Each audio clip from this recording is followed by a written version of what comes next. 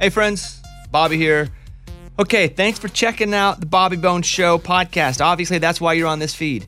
I appreciate you listening and subscribing. But also, like I do about every, 34 months here, want to recommend to you the BobbyCast, which is my music podcast that I do from my house. I sit down with your favorite artists. Most of them are country, occasionally not. Like this week, Lisa Loeb is on. Next week, we have lined up Adam Duritz from the Counting Crows. Mostly it's country, but I wanted to play you a really good one that we did a few weeks ago. So if you like this, you can go subscribe to the BobbyCast. It's deep dive stuff. We're there for an hour. You get to know them. And so I wanted to share this conversation that I had with Brothers Osborne. They opened a lot about the struggles they've had over the past couple of years. TJ talked about why he decided to finally share his story. Same thing. Both these guys came on and were just so honest and pretty cool conversation. If you don't mind, be sure to subscribe to the BobbyCast. Just search for it wherever you listen to your podcast. And if you hit that follow button and you leave us a 5-star review, that helps us out a lot. And it's also good luck for you. So if you believe in luck, if you do that today, you will have good luck. And if you don't, you'll have bad luck. All right, here it is. Brothers Osborne, that was featured a few weeks ago on the BobbyCast. In studio now with Brothers Osborne, which I was on my Peloton. I don't know if either one of you guys ride the Peloton at all. Do you even have one? I bought one. Okay. I don't. And have it looks one. great sitting in my house. But you understand the concept of I do, it. You yes, get on, yes. there's people on. Sometimes you're live, sometimes you're not. And I'm on, and one of you guys' songs come on, and I'm riding along to it. Do you, how does that deal get worked out? Because they got in a lot of trouble for playing everybody's music, and now they can't play everybody's music. They can only play some. We have no idea what's going on ever. Yeah. We don't know. I did wonder about that, but it can't be like the most extravagant amount of money. No. Would it just be probably the same as a stream? Like 0.0005? That's what I'm thinking. Yeah, okay, let's go after them so we can make $75. I'm just just use it. I don't know. But it was a nice mix of music. It was like Drake, and you could tell the girl was like 19 and blonde and kind of bubbly, and she was like, I just love Brothers Osborne. I didn't believe her. Not that you guys aren't able to be loved, but she was going one after the other. It was like, I'm a big Drake fan. Oh, this is Lil Baby. I just love Brothers Osborne. And I was like, does she really? Or is this just a good sounding song? No, it's probably just a good sounding song. But that's good company, though. That's our next album's going to be featuring Lil Baby. He's featured on every, I don't even know a Lil Baby song. I only know features with Lil Baby. Yeah. Lil Baby. Well, there's Lil Baby, and then there's Da Baby. Da Baby. Baby. Don't get them confused. I know. Because if you do, that's insulting to both of them. So, Lil Baby and Da Baby. I just assumed to not say anyone's name ever. Well, I don't even do it in person. I won't do it Uh-uh. anymore. Meaning, if I were to just have seen you around, and I would I think I know that guy's name, but I'm not going to bet. I don't even know if I met him. I'm not sure. Hey, man, good to see you again. Yeah, what's up, buddy? You Good to see can't you. go wrong with good to see you. No. You can't tell everyone our trade secrets here. No, this is a Nashville trade secret that everyone knows about. In fact, the good to see it is the Nashville hello, because we meet a lot of people here. We see people every day. And, especially when they're not in the right context, it takes your brain that compartmentalizes things a second to realize who they are. And I met Kenny Rogers, R.I.P. I met Kenny Rogers a few years ago, and he did a good to see you to me. And I was like, that is amazing for a multitude of reasons. One, he did the Nashville hello, the good to see you. Two, he doesn't know if he's ever met me or not. So he said, good to see you. Three, I'm 1,000% sure I had never met Kenny Rogers. Like, that's awesome. And he was super cool. I saw Mike Duncan, who's a big deal here in town. Oh, yeah. I saw him at a grocery store, and my mind just wouldn't put him in a grocery store, and I couldn't remember who it was. I've talked to him 1,000 times. I think he's been in here. Yes. And I know him. If I were to see him at a show, I would be like, Mike, what's up, buddy? Yeah. But because we were near Carrots, I was like, can't compute. I know. Don't know who that is. I can totally relate to The that. environment's not the same thing. Yeah. Have you guys played yet? Have you guys done shows yet? We have done some shows. We 7 shows maybe. Yeah, it was our third. We just finished our third weekend out, and it's been a lot of fun. A couple of them have been festivals, which have been a lot of fun, and then we just recently this past weekend did some of our first headline shows, and that's been really fun because we put a record out last year, and it's obviously awesome to get back in front of fans again, but it's also the first time that we've been able to perform our new music to anybody and just kind of see what they're responding to. And not to mention we've had some more singles out since last time we toured. So being able to add those into the set, it's been a lot of fun. And this year I know some people wanted to dial it back a little bit and kind of get some of their money back they lost through the pandemic. We did the opposite. We're like, let's lose more money. No, we really try to step our live show up this time around. We always do, but obviously as you grow, you can only grow as fast as your budget allows you to. But this time around, we were like, I think we just really wanted to put on a show that just stood out from the rest, considering everyone is going back on tour right now. Yeah. So I feel really good about it. We put a lot of work into it, but I'm excited for the fans, especially the fans that have seen us, dozen plus, 50. Some of these people have seen so many shows. I'm like, how do you afford to do this? I know. I feel self-conscious when there's someone, like there's a particular Katie who I know will be listening to this at some point. She has seen nearly 100 shows, and it makes you self-conscious. You're like, you've heard this same damn bit and routine 100 times. How can you find this interesting? I'm falling asleep up here. How can you find this interesting? You know what's great about music? And there's a lot of great things, but as opposed to what I do when I tour and I do stand-up, is that you guys can play It Ain't My Fault for 10 years. Yeah. If I work hard and I have a joke, and I've got 4 or 5 of them that I'll do a corporate gig still because they didn't ever come watch me tour. But if I write a joke or I have a whole bit that's like 3 or 4 minutes and I've cut it just right, dialed it, I got my everything's down. Yeah. I can do it once. Yep, that's it. Right. That's all you And get. I can never do it again. It is, although I have seen some comedians, and we've had some friends of ours who go out and do that, and they'll do like one kind of like, okay, there's all the new material. I'm going to do the greatest hit. Like, here's the one that really made me famous, and it still is funny when you get to hear it again. If you address it as a greatest hit, nothing Yeah. I've ever done's been great. So I'm like, what am I going to do? Here's the mediocre one that I worked on for 6 months. The only time I even covered a joke once. The first time that the Opry hadn't had a lot of comedians on for a long time after, because there was the whole 90s Foxworthy. Oh, yeah. We were blue just collar. backstage there, and they just did like a whole reel of the comedians, and it was It's awesome, right? totally incredible. I'm like, where is that? So You're bringing it back. So they had come to me, Sally Williams, who used to run the Opry, was like, hey, we really want to get back into comedy. And we know that, 1, you're funny, 2, you can implement a little music, and 3, you're clean. We don't have to worry about you. Because I love the Opry. My grandmother made me. I didn't at first. My grandmother made me when I was like 7. I was like, why am I watching this over? Right. But then I have a real affinity. I Yes. produced a TV show for the Opry now. Oh, yeah. And so the first time I got to go on and do comedy, I went up and I did my whole set, 11 minutes. It's not like the Opry's a full half hour. Yeah. But I go But up 11 minutes, that's a lot like a long of time, content. Yeah. I mean, I would normally do an hour, right, when I was doing theaters. But I and it's also a weird crowd because they didn't come to see me. Some of them don't even know who I am. Yes, and some of them are 90. They don't even know what I'm talking about. I know, Maybe they it don't. feels the same way. I mean, it feels the same way for us when we play there. I mean, I love playing it for a multitude of reasons, but it can be a really crowd's hard tough. crowd to play to. And Yeah. at the very end, it's the only time I've covered a joke. I said, for all you guys out there, like, this is special for me because my whole life I watched the Opry.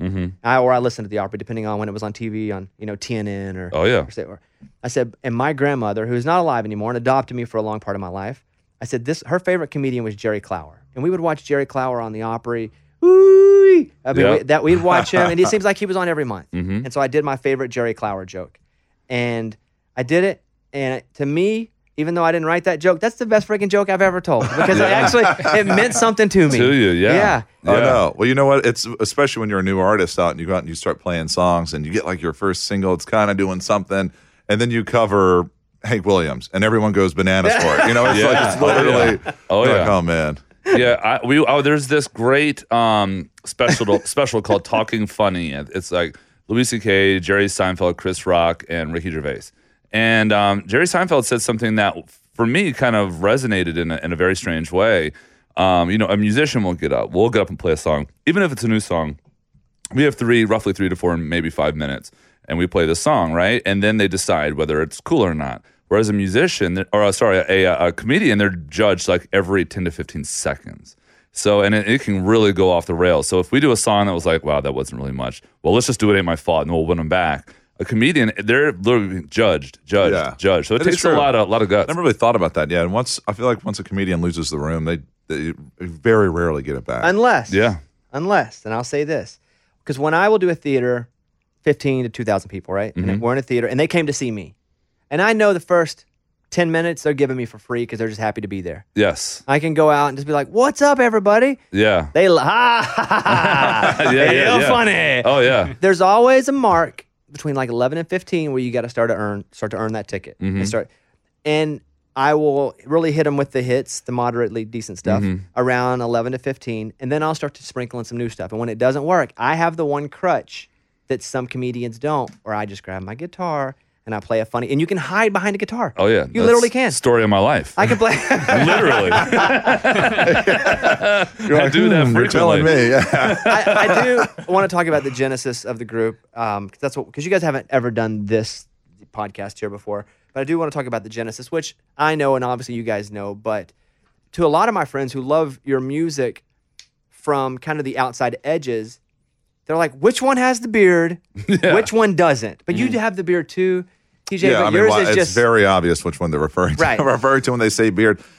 I have a very, very tight beard situation, and John is so bearded that people just automatically think that I'm clean shaven. honest to God, if I would have closed my eyes without looking at you and said who has the beard and who doesn't, I would have bet money you didn't have a beard. People say the clean shaven one is clean. and I'm like, I haven't shaved in like 8 years. I honestly, you guys watch The Office at all? Oh yeah. Where they're debating if Stanley has a mustache. Yeah. If you would have done that with you and your beard, I would have said you didn't have a beard. It's amazing. Okay, I mean, comparatively Oh my speaking, God. though, if you were sitting next to Bobby, you would have a beard, but you're sitting next to me. And, Yeah, exactly. Yeah, his is tightly shaven. Mine's I got a loose beard.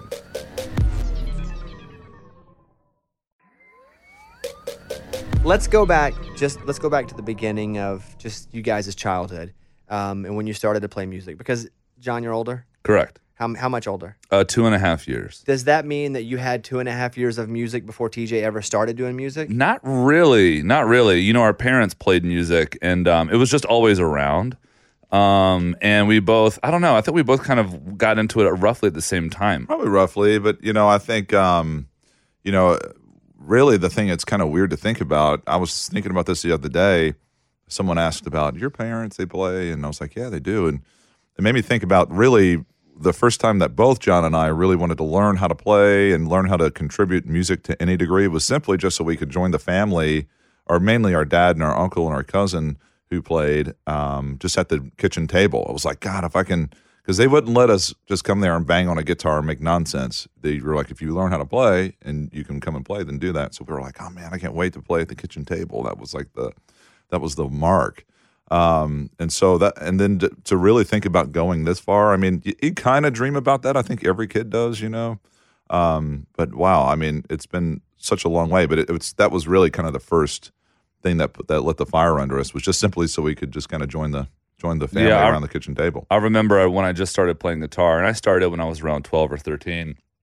And all I wanted to do was play around the table, like he said, with our dad, our uncle Bill, and our cousin Johnny. And they wouldn't let me because I had to practice. And they were right. They said that we want you to practice, and you can't just thumb around. You have to be good enough to play. And then that inspired me to actually want to be good enough to be able to play at the kitchen table with everybody. That's where it all started. And another thing that was really cool in that moment is both, particularly our dad and our Uncle Bill, had originals. That our Uncle Bill grew up in a band, and he was adopted at a young age, and we didn't get to. My dad didn't even know him till really later in life. And when they met each other, they were both musicians, wow, and both wrote songs, and bought the same guitar. They both had the same ovation. Quick sidebar: that nature or nurture. Who knows, man? It's a little bit of both, I'd imagine. Really crazy, though. I mean, honestly, they had the exact same ovation, and which is like funny now. Like no one has an ovation anymore. No. But so that was the thing. They would sit around, they'd play, they'd cover Bob Seger songs, or it could be George Jones, and then they would throw in their originals. And I always thought, man, that's so cool, like to have these original songs. And they actually had some really good material. I mean, there's still songs to this day that I'm like, man, that'd be really cool. So was it the brother? Can you open that door, Mike? It is pretty balls hot in here. Was it the thing where one brother picks up the guitar, but then you're stuck with the bass? Not really. Because that happens a lot in families where the older brother's playing the lead, and it's like, all right, Sammy, you got to play the bass player. Yeah. Yeah, I think it was like, well, John's playing guitar, and I'm like, I got a lot of work to do to get up there. You keep doing that. I'm not going to try to catch up to you. We both played a lot when we were kids, and we both ended up playing the bass at the same time. I was the first, like in our elementary school, Deal Elementary School, I was a member of the first Deal Elementary Symphony Orchestra, and it consisted of 3 violins. It was me, a girl named Emma Barrett, I think her name was. This is like 100 years ago. And Dustin Reed or something like that. And it was 3 kids. And I just watched a video of it like 6 months ago, and it sounded atrocious. Oh, it was so bad. You could tell we were really trying really hard. You got earplugs upon entry. Oh my God, it's so bad. And then we both started playing the violin, and neither of us were very good. And the reason why we ended up on bass, because when we moved on to like middle school, and the teacher saw that we were tall. Basically, we were just taller than all the kids.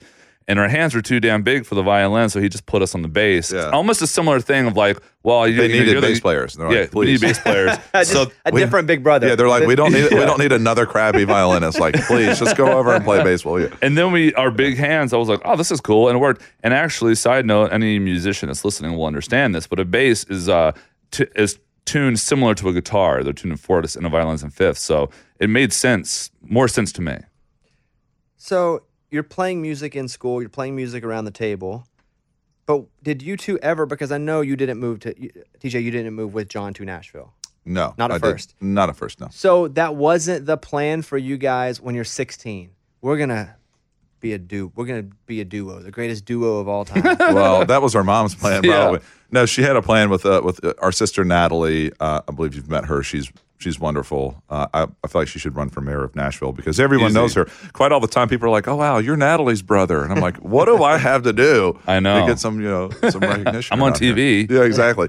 Anyhow, but so originally, my mom, her plan was that it would be John and I and Natalie, and that I would get on the microphone. I would say, "Hey, I'm TJ Osborne," and I would say, "And I'm John Osborne," and Natalie would say, "I'm Natalie Osborne," and together in unison, we would say, "And we are the siblings." That was my mom's grand plan. And so we were like, we're going to stay far away from that idea. And so John came down, was in a band called King Billy that had a lot of traction at the time, and a lot of amazing musicians and songs and in that band. And I was kind of doing my solo thing. We were in a family band with our dad called Deuce and a Quarter. In fact, I have a tattoo on my left arm that says 225. A lot of people want to know what it means. It's simply just a car, a Buick Electra 225.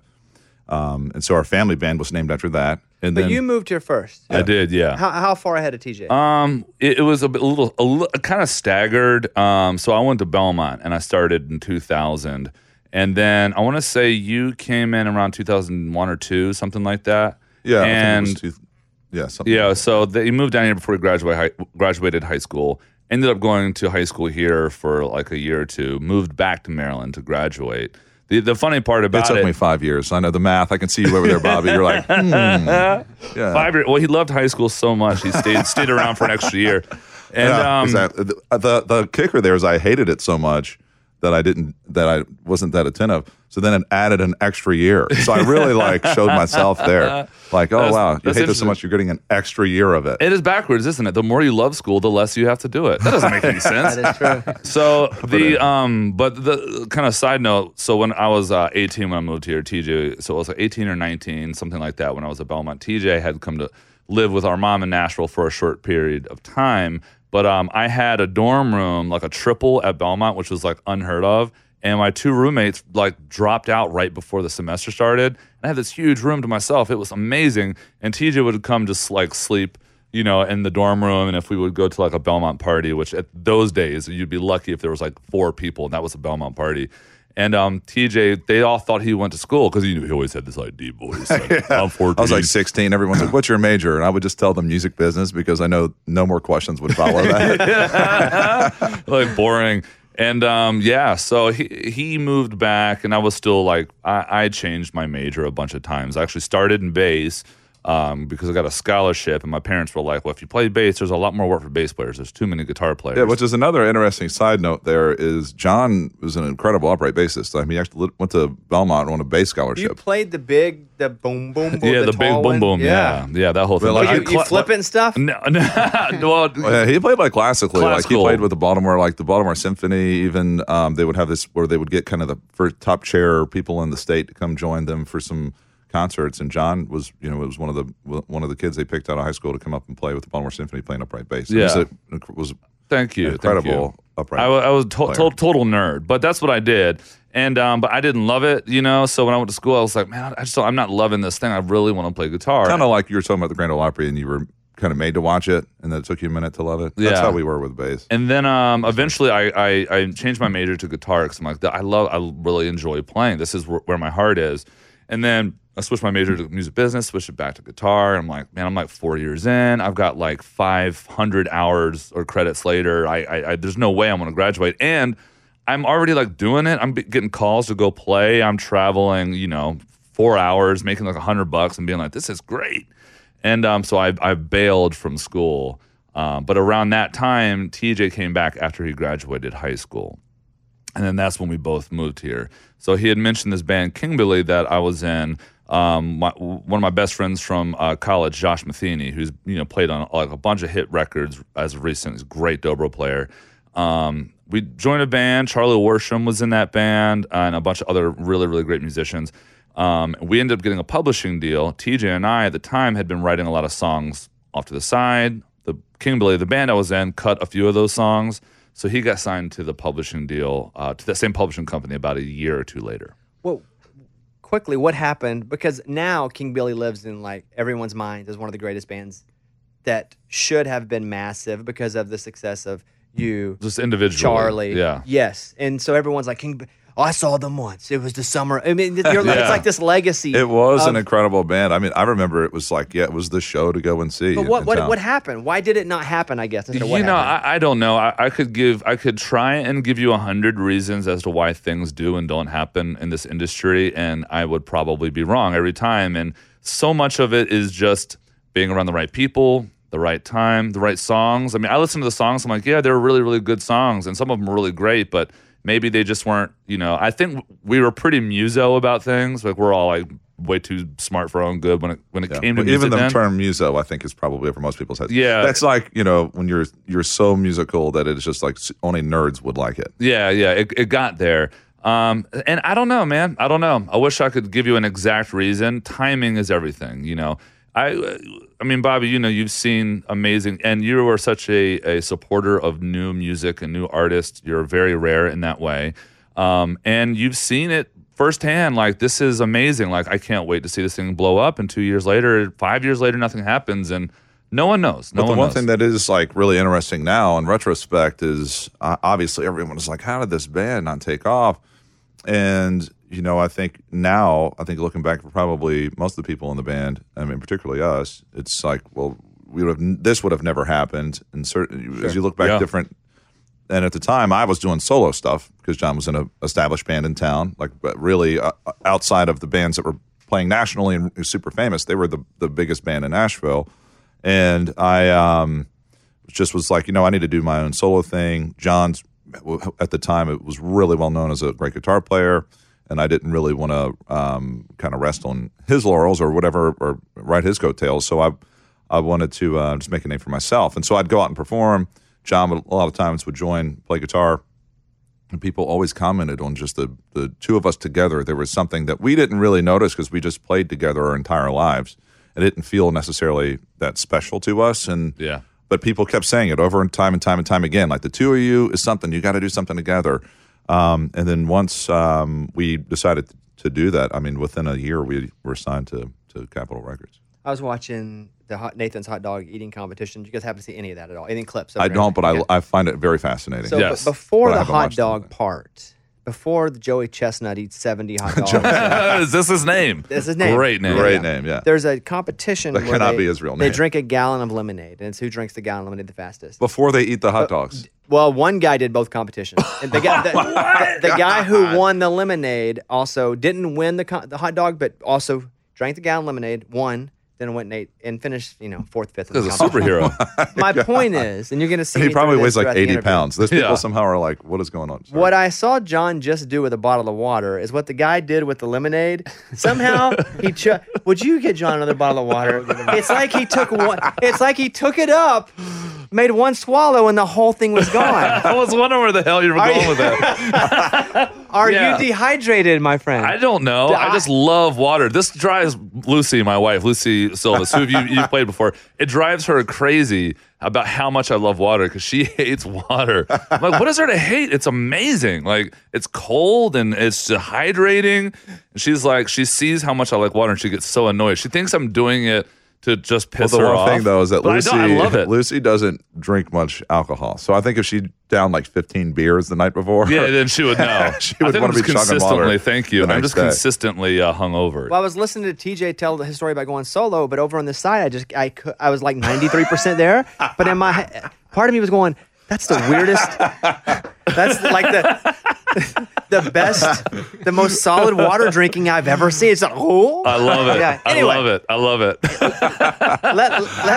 let me talk this, and I've told this story with you guys around, but for anyone that's listening new to this, because this is a whole different podcast that goes a lot of different places. The first time that I saw you guys, I had been dragged to what they call a radio show boot camp. And Yes. it wasn't about country music. Heck, I wasn't even in country music. I had built my own syndication company, and I was doing pop and hip hop, but I was getting in trouble because I would put Dirks on, I put Willie on. They'd be like, "Why are you playing country music on pop radio?" Kind of what it happens now, just on the other side, where I'll bring in Pharrell, or I'll Yeah. bring in somebody, and they're like, "Why are you bringing in Pharrell on a country?" I just always knew what I liked. It didn't matter to me really Yeah. what format it was. I think Sure. most people are that way. I think people are too, right? But I was over there doing that, and we were in this theater, and I was ready for some other, jabroni to get up and talk about something in radio that I thought was lame. And they were like, "All right, before we go, we got these two guys I want to showcase to you."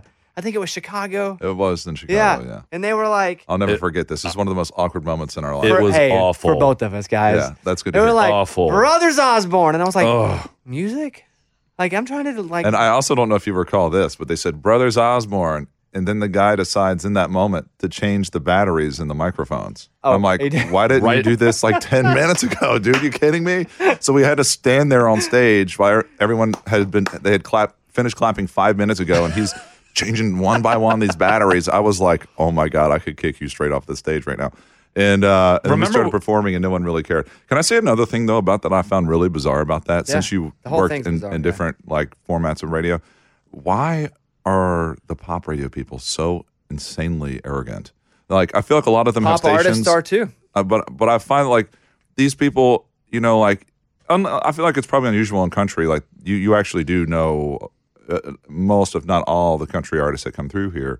But they always pretend like you'll listen to a pop station and they'll be like, "Oh yeah, I was hanging with my boy Drake," and I'm like, I guarantee that you maybe just saw him in a Right. meet and greet, and it's so weird. And they're like the most and at that thing, I found it almost like unbearable to watch these people coexist together, because you had the country people who were like really cool and hanging out, and some of them have their egos, and then all the pop people were like, screw the country guys. Even though I'm like, these guys have stations that are like 5 times the size of yours. I don't know why that happens, but it's weird. Culture. The answer is culture. You are, in the pop world, taught to look as cool as you absolutely can, even if you don't have it. In the country world, and I find this with myself too, because I'm in California a lot working.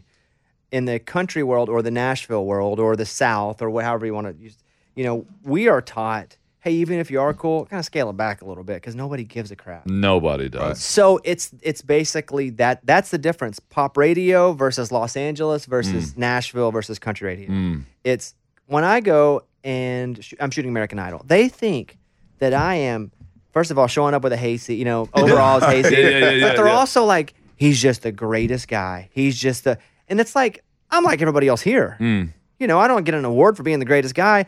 I'm a good dude, but Yeah. you got to be a Everyone good is. dude around here or you don't survive. Yeah. I know. 'Cause Isn't they'll- that weird when They'll someone's like, prune the bad dudes here. oh, big time. Quick. And Real so, quick. yeah, and they're like, oh, he's just the greatest. Because if you don't show up with an entourage, even if you can't afford it, that's anti that culture that they promote. So that's such and a if wonderful you're- observation weird. that you saw, because that's how it is. Here, if you show up with an entourage, everyone's laughing at you. Like, Yeah, they're what like, are you doing? douche. Yeah. Boo!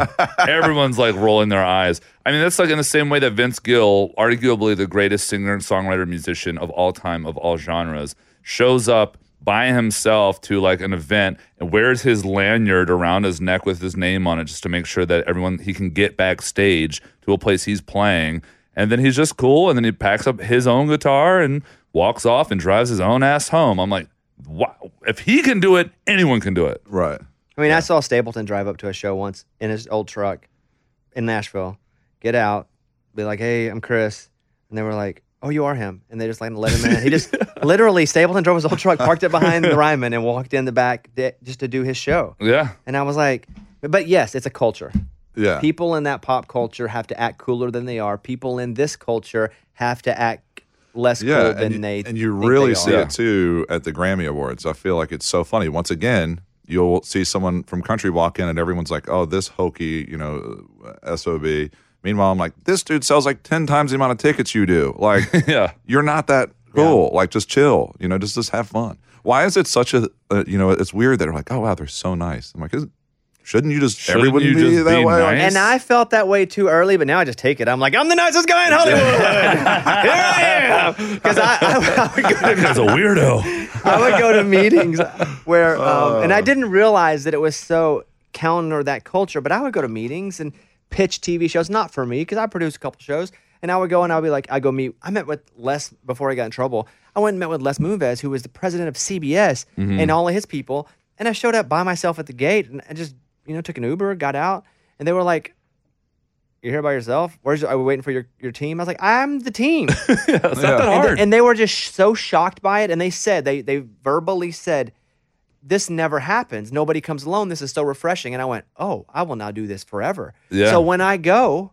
and that's what I would have done anyway, I go by myself. Right. And I show, I got my little backpack on, and I'm like, hello, hey guys. Yeah. But they're like, you're the nicest guy in Hollywood. And I'm like, I'm not from Hollywood. But it is. It's definitely a culture thing. But you guys grew up, where you grew up in Maryland, I have to think felt like the South.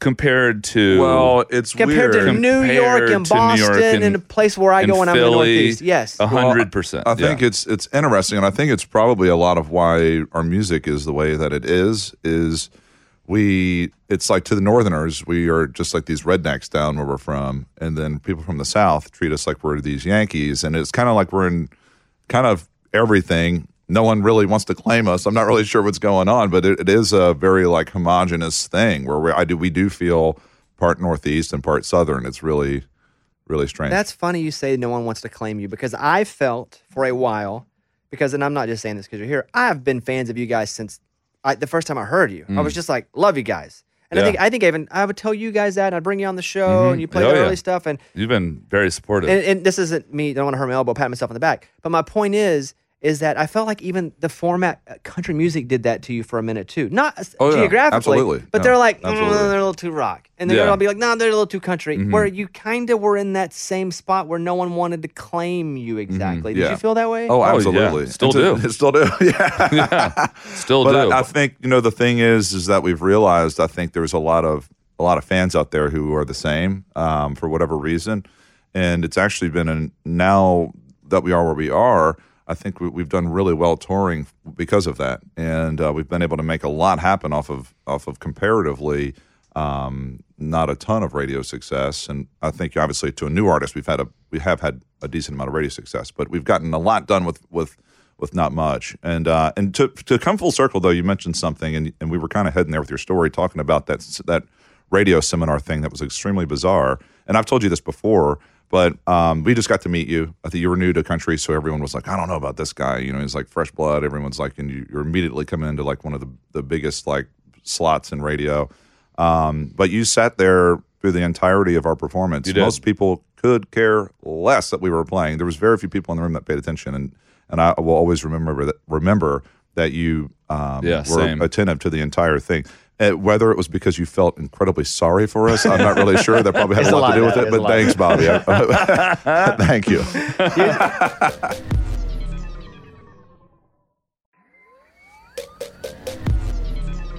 You talk about it's when you say we haven't had, as compared to a new artist, a lot of radio success. It's funny because there are some songs that will hit number 4, but feel like a number 1.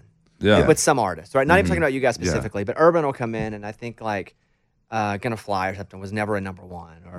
Or he's like, but it feels like a number 1 because people remember. I feel like, because I had to look at like the chart to see where I feel like you guys get more credit for having radio success because it feels like a lot of your songs were bigger than maybe numerically they were given. I know, it's really Does that strange. make sense? Oh, 100%. And you are right that way. There's a really kind of one of my favorite sayings amongst radio promos people is they always say, not every hit is a number 1 and not every number 1 is a hit.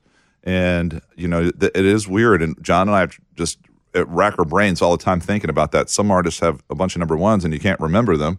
And then some people have hardly any number 1s, but you remember all of their material. And I I don't know why it works that way, but I definitely feel that way for us. And that was why I really particularly missed playing in front of a crowd for a year and a half, is for us, like a song like All Night. We felt like that would be a big hit. It did okay. But now that we're out playing it, it's like you would have thought the song was at number one for a month. I mean, people go bananas for it. Now, it was really hard for us to, I think it went to like 20 on the charts or something like that. 25. That felt like with this rejection. But usually John and I don't pay a whole lot of attention to that because we're seeing it live and we're like, okay, it's working. But now that we are back at it, I'm like, okay, now I get what we do, why we do what we do, because it works. And it was extremely hard for us in the pandemic to just only be able to look at a chart position. That was the one. Again, who knows what chart I'm looking at here? I think this was maybe media based. Yeah. Okay, so All Night was one of the ones that I specifically pulled and was like, this thing was only in the 20s? Yeah. Like, here's a clip of All Night. All night. All night. Another one was, and I bet you that it just lights up a live show. It Ain't My Fault. Yeah. I got to imagine hands come up and that. Oh, yeah, every night. It is, well, yeah. I got to imagine people hit this song as hard as any number one live. Well, yeah. The thing is, our biggest, which does very well, our biggest song on the chart position-wise or whatever was Stay a Little Longer, but people come, the majority of the crowd, the song they're waiting to hear is this one. I mean, It Ain't My Fault. Yeah, it's the one that they call for the most. Stay a Little Longer, it was being our only number one. People love that song, but they stay for all night. They want to hear it, but they stay for that one. And right now we're on to our current single, I'm Not For Everyone, and it's charting and we're doing pretty good, but we're like, hello, can we get moving here? Like this, we're still just like hanging in the 40s, like what's going on? But now that we're going out and we can play it and people are already responding like we're playing a hit song, it's like, okay, it's just, there's other things at play here more than just a chart position. It's a huge part of what we do, but it's not the only thing, and it can drive. I think even artists that have lots of number ones. If you just look at a chart, it really will just eat you from the inside out. It's really frustrating, especially from like the 42 to 31 spot. That's kind of like the swampy no man's land. Oh my God, it's where you're awful. just trying to climb out. Yeah, and if you can get out, you got a shot. And then if you're looking at the chart, especially being in this business now for as long as we have, it's like we know nearly everyone that's on the charts. When they're you see like your friend jump you're like, oh God, yeah. I'm canceling dinner with you. I think it all comes down to like what's your own metric, and there are people that live and die by the chart, and that's fine if that's your metric and that's what you base your success on. That's fine. That's how you want to do it, and it's great. I think for us, we have to base our own success off of multiple metrics.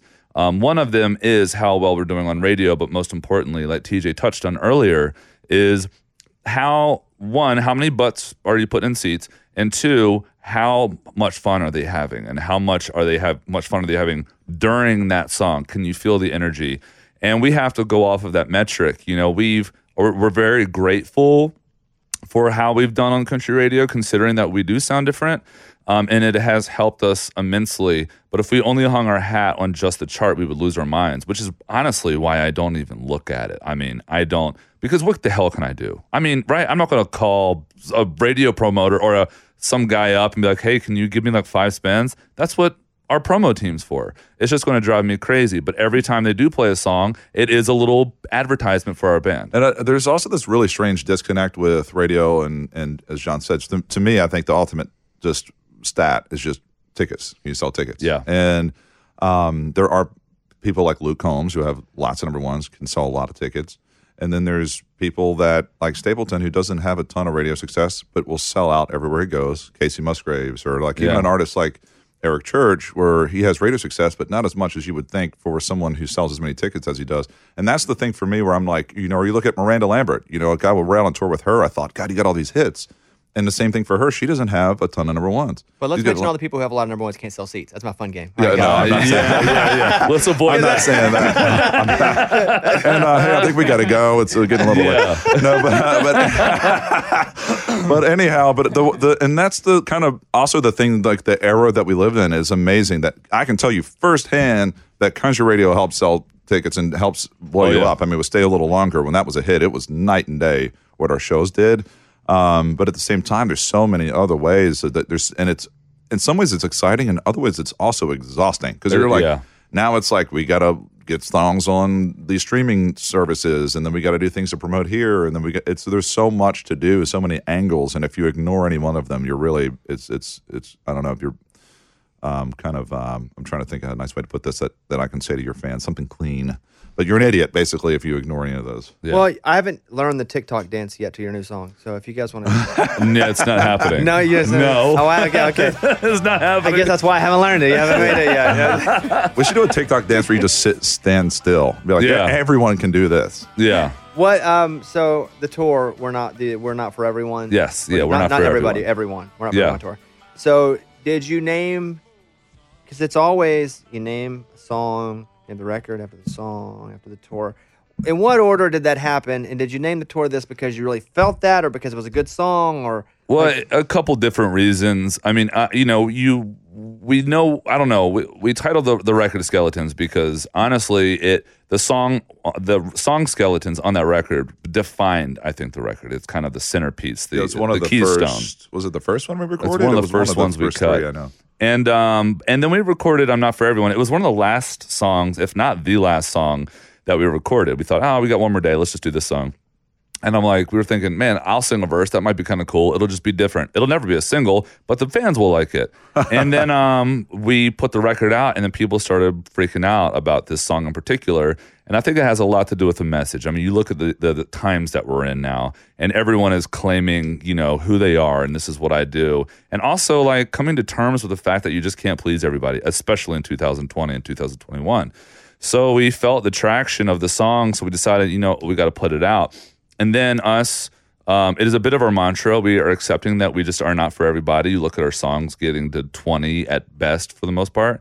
And then getting to Neil and Travis, who are both very unique, very awesome left of center artists, it just kind of worked. The whole message seemed to come together at one time. I wish I could say that we were smart enough to see in the future like that, but we're not. And it's just, but we saw how the thing was shaping up and we took advantage of it. Yeah. And I think it is one of those things that John and I wrote it from the perspective of this is how we feel.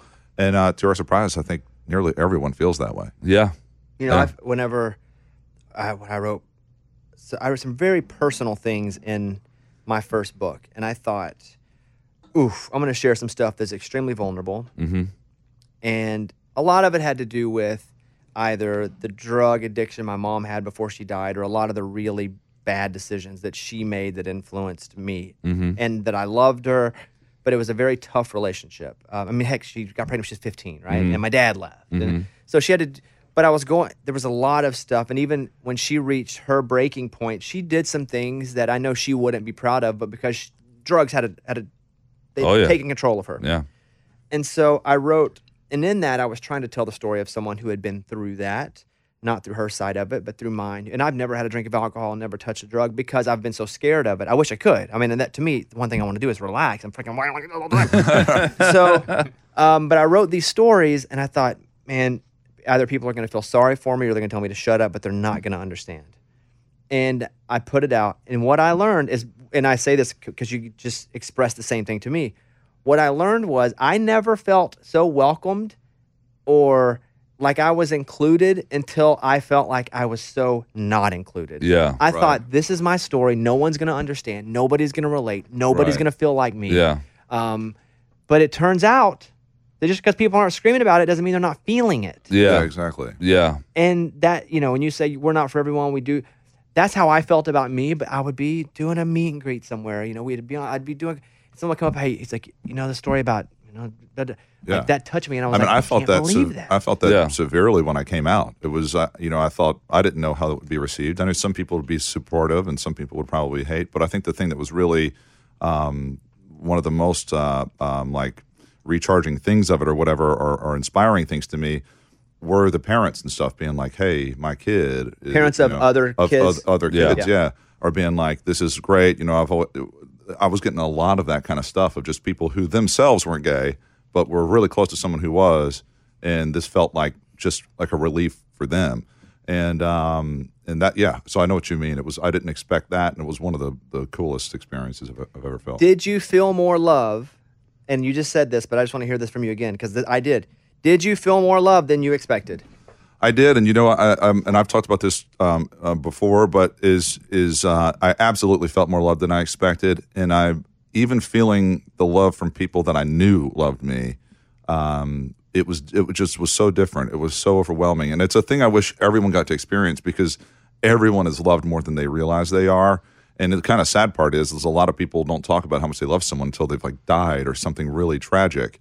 And it was a difference of just like someone, it's like I compared it to someone just leaves and like, all right, love you, man, see you later, as opposed to like someone grabbing you by the shoulders and being like, I love you. Like it just was like, wow, it's the same word, but it just hit in such a different way that I just thought in that moment, wow, like just for this alone to feel this is it's something I wish everyone could feel at some point in time. Why at that point in time? Like, did you guys have a conversation of like, let's just do it now? Or you finally like, God, I just feel like telling people. Well, yeah, I mean, I always wanted to come out, and this was a huge hurdle for me because I was always really afraid that it would look opportunistic, and so I never wanted it to be anything that would just here we need some publicity or whatever. And so in order to do that, I always felt like I need to do this at the height of my career. And then through the pandemic, I'm like, I just really, one was kind of the things that were important to me were very simple things that I've had virtually my whole life. Was doing the same, sitting around fire or having some drinks, just, chewing the fat with people. That was, the things that I was still having the same that were fun for me. And I'm like, I can do this, when I was broke, I was doing these same exact things, so I just felt like at that point, I'm like, and then also, who knows when you're at the height of your career? And so then the other fear was, what if you never know that have passed the height of your career until you're on the way down. And then if I come out then, it just seems like I'd be jumping the shark to people.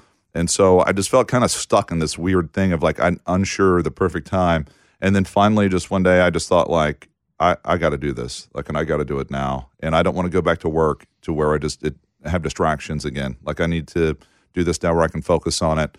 And the other thing too was I want to be able to build why would I not want to get to the height of my career being just completely open about who I am and what I am. And John and I really pride ourselves for just being who we are. I mean, hell, it's where our songs, I'm not for everyone. It's kind of like their mission statement, so to speak. And so at that point I was like, I don't know that there ever is the perfect time, and there really isn't in your brain until you do it. And then you realize that was the perfect time. What was wild about that day is that morning was when the Morgan Wallen stuff happened. Oh, yeah. And here I go, and I wake up 3:30 in the morning, and I'm clickety-clickety-click, and I'm like, the Morgan Wallen stuff. And I'm getting hit by everybody. Yeah. Because if somebody wants, in this format, and I have to be careful now too, which I never thought would be the case with me, people just want a soundbite out of me.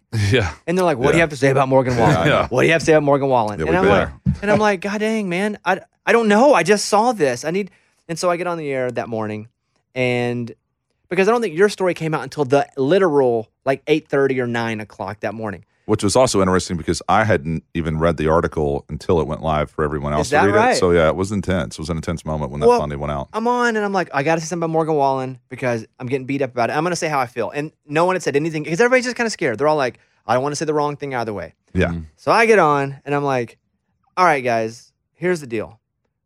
He's got to go away for a little bit, fix himself, but he gets to come back. Yeah. And that was my message. Like, we don't cancel people. Like, we don't need to cancel people for anything unless you hurt a kid, you hurt an animal, or you're a really, really bad person. Right. Yeah. I said, we're not going to cancel him, but if you don't think he needs to go away and at least, like, come on. Yeah. I said, and I like Morgan. Yeah. And Morgan's been here. He's been over to the house. He's got a good heart. Yeah. Yeah, he's got But a he's good got heart. hit, so- He's got stuff. So We all I'm got dealing stuff. with this, and I'm catching it on both sides because I'm the sensible one. I'm not canceling him. So cancel country artists are hitting me up going, I can't believe you don't do it. And we know the cancel artists are. And the people that are like, no, and I'm just being sensible was so tough because I got both sides. Then your story comes out. And I mean, I knew you were gay. I didn't, but for me it was big. You said it because I would get to talk about it. And I went on the air and I mentioned it. And everybody's like, talk about Morgan Wallen, who cares? and in a way, in both ways, like I felt irritated and great at the same time. Great that people weren't like, we need to hear because somebody's gay. Yeah, right. Because I just did a show called The Talk where they were talking about somebody being gay. And I was like, wouldn't it be great if somebody was gay and that was, you don't have to announce it. No one It's cared. just part of life. It is what it is. And and it would be especially great for people who are gay. I would love not to talk about it. And the weirdest thing, I have only verbally come out to anyone at this point. I mean, it was like, I could maybe count on one hand. People just kind of found out. Like, I mean, hell, I was next door neighbors with Amy, and I lived there with my boyfriend in that house, and I'm sure it was not hard to figure out after any certain amount of time that we were together. And so, and then it was kind of this really intense thing because I'm like, well, now I'm about to come out to everyone, and it's just awkward. It's a really awkward thing to do. It's rarely in context with anything that's being discussed amongst your friends. It's just a strange. It's just. I don't really like to shock people either. It's like, guess what? I don't. That's just not how I am. So I've always felt like, ugh. So in some ways, it was kind of a relief to be able to just do it all in one thing. And the other thing it was relieving for me too is that I felt like it was kind of this burden for people that did know, that felt like they didn't want to talk about it, or they could talk about it, or felt weird. Can we talk about it? And I'm like, everyone in the room knows. Like, it's fine. I didn't really care all that much, and I felt like it was a relieving moment for them too, because I felt like it was unfortunately was, I guess, my cross to bear, so to speak. But I think there was lots of people who were kind of felt the stress of that. Well, my point was, I would have liked that morning to have spoken about representation, because I think it's so important. Whether you just want to see somebody that is similar to you doing something great, then you feel like you can do. Because even me growing up a poverty kid, I didn't see people like me doing cool things. Right, And so exactly. I like to be that for them, and I like to. So I wanted to have that conversation, and they were like, "That's not for today. Talk about Morgan Wallen." And I was like, And then I kept hearing people who were like upset that were like, "Oh, Morgan Wallen stole your thunder," and I was like, "This wasn't about getting attention, you know." So I was like, I truly didn't care. If anything, I thought it was kind of a good moment to see that the variety of what country is going through at this moment. I mean, to have that on one hand and then this on the other is just like, wow, what a time for not only country but just kind of cultural things happening. And I think, for me, it was just speaking about from my own experience in doing that, is I think a lot of people just really think that, with country fans and country artists, that we're just all these like really narrow-minded, Neanderthals or whatever they think. I'm not really sure. And then to kind of really be part of this group of people that I think is incredibly diverse, more than people realize. And it's only really recently really becoming that way. But I think there's a lot of country fans out there who have never really been able to have to really be acknowledged that much too, and that we've noticed that people. I mean, you see it really, especially with like Kane out there and Mickey or Jimmy Allen, these people that now all these people of color are having success. We see it at our shows. More people of color showing up. Before they loved it all along, they just felt uncomfortable. They didn't feel like they belonged in the community, but they do.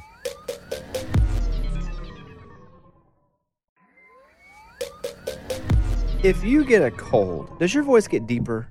I don't have a cold, if that's what you're wondering. No, Yes. I don't think you do now. It does, Because if you did, I would be like, COVID. Yeah, it does. It does get deeper? Oh, yeah. How? I don't know. You ever It do does. voice? Did you ever try to do voiceover stuff? I just recently kind of started talking about it, and then about just doing it just mainly for fun. I mean, I can't imagine there's a ton of money in it, but but recently someone told me that like pretty much every person in entertainment has been trying to do voiceovers now because there's been so little work. But now you can do it all from home. That I'm like, they're like, no, we don't need more. Just sing, please. Well, let's not let it be lost on. This is like I would say this is the Lady A effect, where Charles Kelly is 10 feet tall. So you don't realize Dave Haywood's like 6'2" or 6'3". Yeah, Dave's actually a tall cat. And I say that about you because, John, you have a deep freaking voice too, but you're just not quite where he is. It's not quite down there. I mean, he had a lower voice than me when we were kids. I mean, I was in puberty and his voice was lower than mine. He hadn't even hit puberty yet and was like, way down here. He had an Adam's apple at 5. What the hell's going on? I did one time. I got in trouble at school for some like silly thing. I was just kind of a class clown. And then I was able to get home in time to intercept the phone call, and they thought they were speaking to my dad. And I was like, hello. I was like, your son today. And I'm like, well, I'll deal with it. Tell me, John, about when you play, is there something that you do see, because you're so proficient, and I ask in, this is, and I don't mean to be insulting, Because sometimes people will say, "Hey, man, you're pretty talented," and I get insulted by that because I'm not talented. I work hard. Yes. Well, you have to have both. You Yeah, have to have. I agree. Talent's nothing without working hard. So I ask in the way of, naturally, did you have a gift that you felt early? Are you able to interpret playing or sounds, sonic, anything different than people you even play with? Like, what is it about you that makes it special? Well, I don't want to say that I'm special in any regard. I said it, not you. Yeah, it's special. Or it, because it is kind of binary when it is it and you. But honestly, it's a couple things. Like, I picked up on guitar pretty quickly. But on top of it, like, I loved playing and I loved the process. And I remember watching a video with John Mayer a couple years ago, and I wish I had thought of this a long time ago. And he was saying what makes people great is they have to love the process of getting there. And there are a lot of people that have natural ability, but they don't like the process of working at it. And I think more important than natural ability is working hard at it, because you can have someone with just a little bit of talent, and they can work their ass off, and then they will get there eventually. And I've seen just the most natural musicians. I used to teach guitar when I was in high school, and then some of these kids could pick it up so fast, but then they just wouldn't work hard at it. So I genuinely loved learning. I love reading. I love knowledge. I just soak it all in.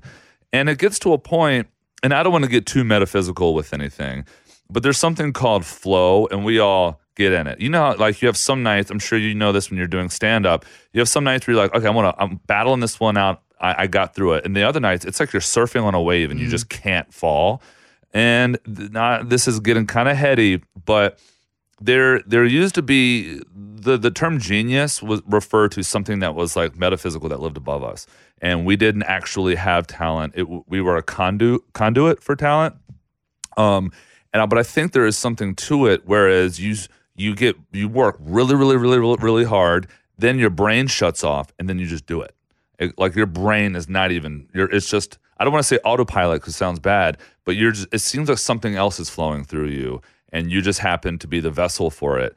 And, you know, that's, I believe, you look at players like, I mean, look at Keith. When he's in the zone, that's like, he's not even, he leaves his body. Go look, I mean, pretty much any performance of Jimi Hendrix or Stevie Ray Vaughan, those guys have left their body and like something else is taking over. But that only comes with putting in your 10,000 hours and putting that 10,000 hours in over and over and over and over again, to the point where your brain just shuts off and it just happens. That was going to be my question. Like, do you get to flow if you didn't put the work in? Like, is the flow a product of hours? I think you can to a degree. Like, you know, I mean, it's like, I would say for me, like, there are certain days, like, I wouldn't consider myself to be labeled as funny. I occasionally say funny things, but I don't think I'm a funny guy.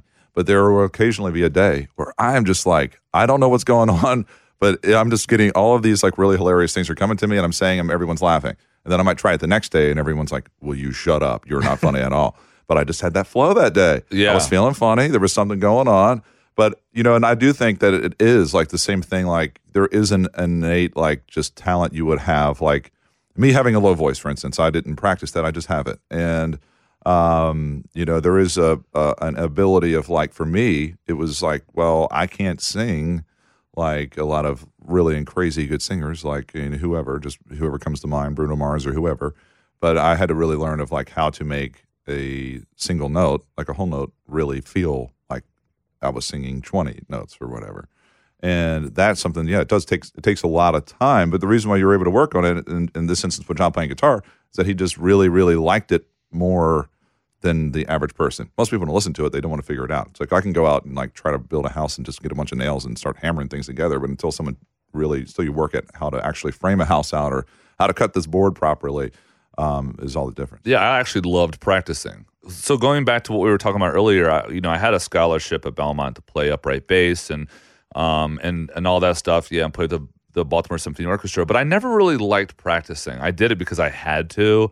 And I enjoyed the playing side of it, but I just didn't want to sit down and do it. But guitar, no one ever had to tell me to do it. I couldn't get it out of my hands. And in fact, there would be times where I'd be like, oh my God. Like, we would go to bed and I'd be like, he'd still be playing guitar. And I'm like, oh my God, dude, like, we're going to be up in like 6 hours. Like, shut up. And I don't know why. He would be like, all right. And then he would be like, okay, well, let me play something that lullabies. Because we shared a bedroom growing up, and we grew up in a really humble means, and so he would then just play like something chill to fall asleep to. So what were you, and not a therapist here, but what were you chasing by trying to get so good at the guitar? I don't know. I mean, it there is a bit of an addictive quality to it. You know, it was probably if you wanted to go into the biological side of it, it was probably serotonin and dopamine hits, just like anybody that's addicted to anything. I just couldn't. No one ever told me to do it. It wasn't even a choice. I never sat down and said, I'm going to choose to want to do this. I just wanted to do it. I think that's that way for most people. That's why I find it so hilarious when someone's like, I'm retiring from music. Yeah. So like literally you're never in your life going to sing or anything ever again. But honestly, and a big part of it for me too, a big side of it was in school, I was like by far the farthest thing from the cool kid. Very quiet, very shy, very sensitive, picked on by the bullies and all the cool kids. And the guitar for me was like, okay, this is my play. I feel invincible here. Maybe it just like your safe place, my safe place, and I felt like it became my identity. And maybe I was chasing that. I don't really know 100%, but I just absolutely loved it. And I'd be in school and I'd be like hiding from my own shadow.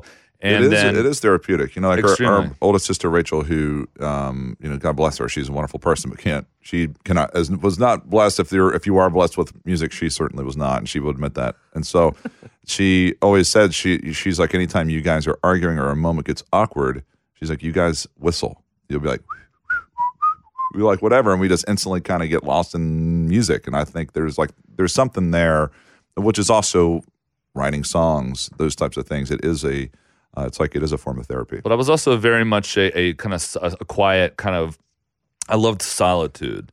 And, I could go to my room, and fortunately, I don't know what I would be as a teenager now. There's where they're subjected to, TikTok and all these, being an Instagram influencer, and then all these video games, which we had video games as a kid, but they're nothing like they are now. I mean, it was just like, I don't know, you played it and whatever. So I was addicted to guitar. And if I ever felt, and I've struggled with anxiety, I have had anxiety my whole life, and I've done a lot of work around it. But guitar for me was my medicine. So if I would ever feel nervous or anxious or any type of like hinging on or verging on depression, guitar would always bring me back to center. And that's I think has a lot to do with it as well. I ask, what were you chasing? And I mean, because I think for me, I know what I was chasing when I was a kid, and I was trying to perform at anything. If it was radio, if it was I was getting on stage, it was I didn't have love at home, so I was trying to get it somewhere else. Yeah, absolutely. Yeah, but affirmation of some sort.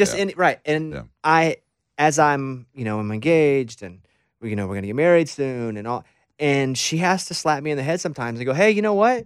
You don't have to like chase that sometimes. Like you're loved." That's good. I know. That's good. And it's the first person to ever do that to me, and I actually understand what they mean. Yes. But I've never heard because that's another thing. You could actually be chasing that serotonin your brain. That dopamine hit. That for me is wild to think about. Because I know why I did it, right? Yeah. I know why I'm still doing it, honestly. Some of that childhood trauma stuff, you just don't shake. Exactly. Yeah. Oh, yeah. You cope better. And one of the hardest things, and it's amazing that you have such a strong woman that kind of shakes you and rattles you out of that, because what is enough? What is enough success? It's like, I was talking about some of these artists, some of the biggest artists in the world, they don't need the money anymore. I mean, there's something else here that they can't shake. It's I'll get a Grammy, and you get one. It's like, well, how many can I get? I want to have the most. I want to have the biggest tour. I want to sell the most tickets. I want to sell the most records, and it is hard not to get caught up in that. I think everyone, it starts to feel very much like a competition than like a celebration at any point in time, especially like radio. I mean, it's all ratings and where you place and who beat you. Judgment. You don't look at stuff anymore. Judgment. It's like crazy, but it gets, and the reason why you don't look at it, because if you did, it would drive you crazy. Absolutely bonkers. Same. Me too. That's why we don't look at the chart. Yeah. I mean, it does drive you crazy. So at the end of 2019, I had a pretty epic meltdown, just like it was really, really bad. And, I ended up, my anxiety was at like this crazy high, and I've always kind of dealt with it one way or the other. And I've never really, don't get me wrong, I've liked to party, and I like to do things to assist me in partying, but I've never struggled with it. Like, I never wake up going, man, I need a drink. Like, I've never struggled with addiction in that way, but I have struggled with workaholism. And you probably struggle with this too. I always felt like, okay, if it's getting weird, I'll just work harder and then that'll solve my problems, because it has done that for years. And really, I'm just distracting myself from the inevitable monster that is about to envelop me. And it did. In the end of 2019, I went to this place called On Site for 3 weeks. It was a full-on thing. You know, it was bad. I got to the point where it was suicidal, and I ended up with tinnitus ringing in my ears, brought on by a lot of other different things. I wasn't sleeping. It got really, really ugly. And it occurred to me at some point that when I was a kid, I would play guitar when I would feel that way. You know, I would play guitar. It would take me out of that. You know, if I was in school and I was anxious, I would go and play guitar. If I was at home and it was tumultuous at the home with, like, you know, our parents fighting, I would go in the room and I would play guitar, and it would always make me feel better. And then I pursued a career in music. I'm like, this is fun, and this is great, and I get to do it all the time. Meanwhile, I'm not really taking care of my inner child, which is really what it all boils down to. I'm just ignoring it, and I'm making myself feel better, you know. And of course, I had moments of, like, I'll just drink my way through it and smoke weed my way through it, or whatever I had to do. And then it got to the point where, all right, we made it. We're successful. We're Grammy nominated. We're winning awards. We're buying houses. This is really amazing. Hell, at the time when this is happening, we're on tour with, like, this dream lineup with Alison Krauss, Bonnie Raitt, and Willie Nelson. Our 3 favorite artists, period, of all time, top 3. And I had a meltdown, and I couldn't do it anymore. I broke down. I pulled out of the tour, which was like Farm Aid. I mean, all these, like, really huge, this, like, huge moment. And I think, and 2 things I realized happened. One, I realized that now the very thing that brought me out of anxiety was now was now giving me anxiety, was now the reason for it. Because, you know, if I felt judgment, I'd play guitar. If I felt anxious, I would play guitar. If I felt picked on or whatever, I'd play guitar. Now this thing is like, you're judged a lot, you know, which, again, we don't look at the charts. I try to ignore a lot of that stuff, but it is a lot of judgment that you get every day. And it's like, you'll sign on to Twitter and you're like, whoa, man, you guys are pissed off about things, and we didn't even do anything and you're mad at us. So it became a lot. So then I had nothing to fall back on. I didn't even want to play guitar. It was awful. And the other thing I realized when I was there, and through a lot of therapy that I've done since then, is this is not an uncommon situation to be in. You know, a person growing up and having, you know, trauma, and we all have trauma. No one is no one gets a hall pass. Yeah, no one gets a hall pass. We all have trauma, big trauma, small trauma. You have it, and you have to deal with it at some point.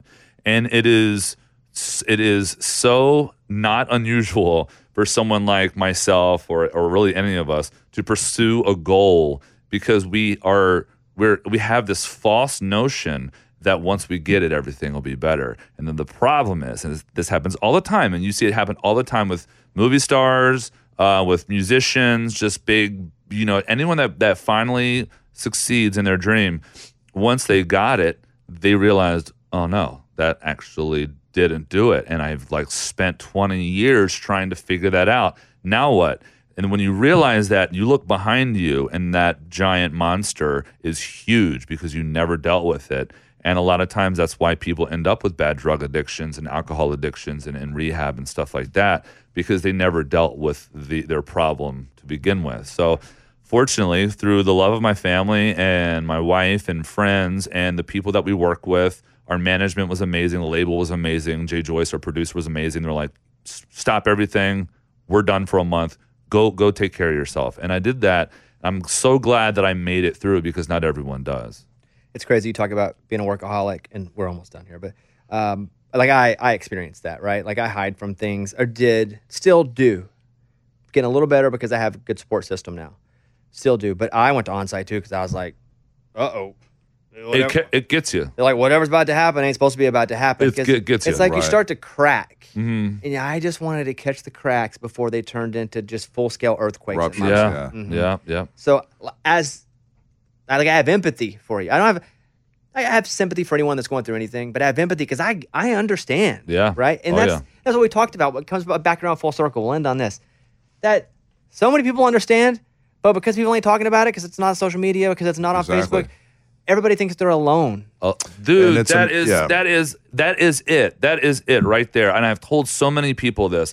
The problem that we face in this world, and I think it's a bit of an epidemic, is that we're all so connected, yet we all feel so alone because you post all of your highlights on social media.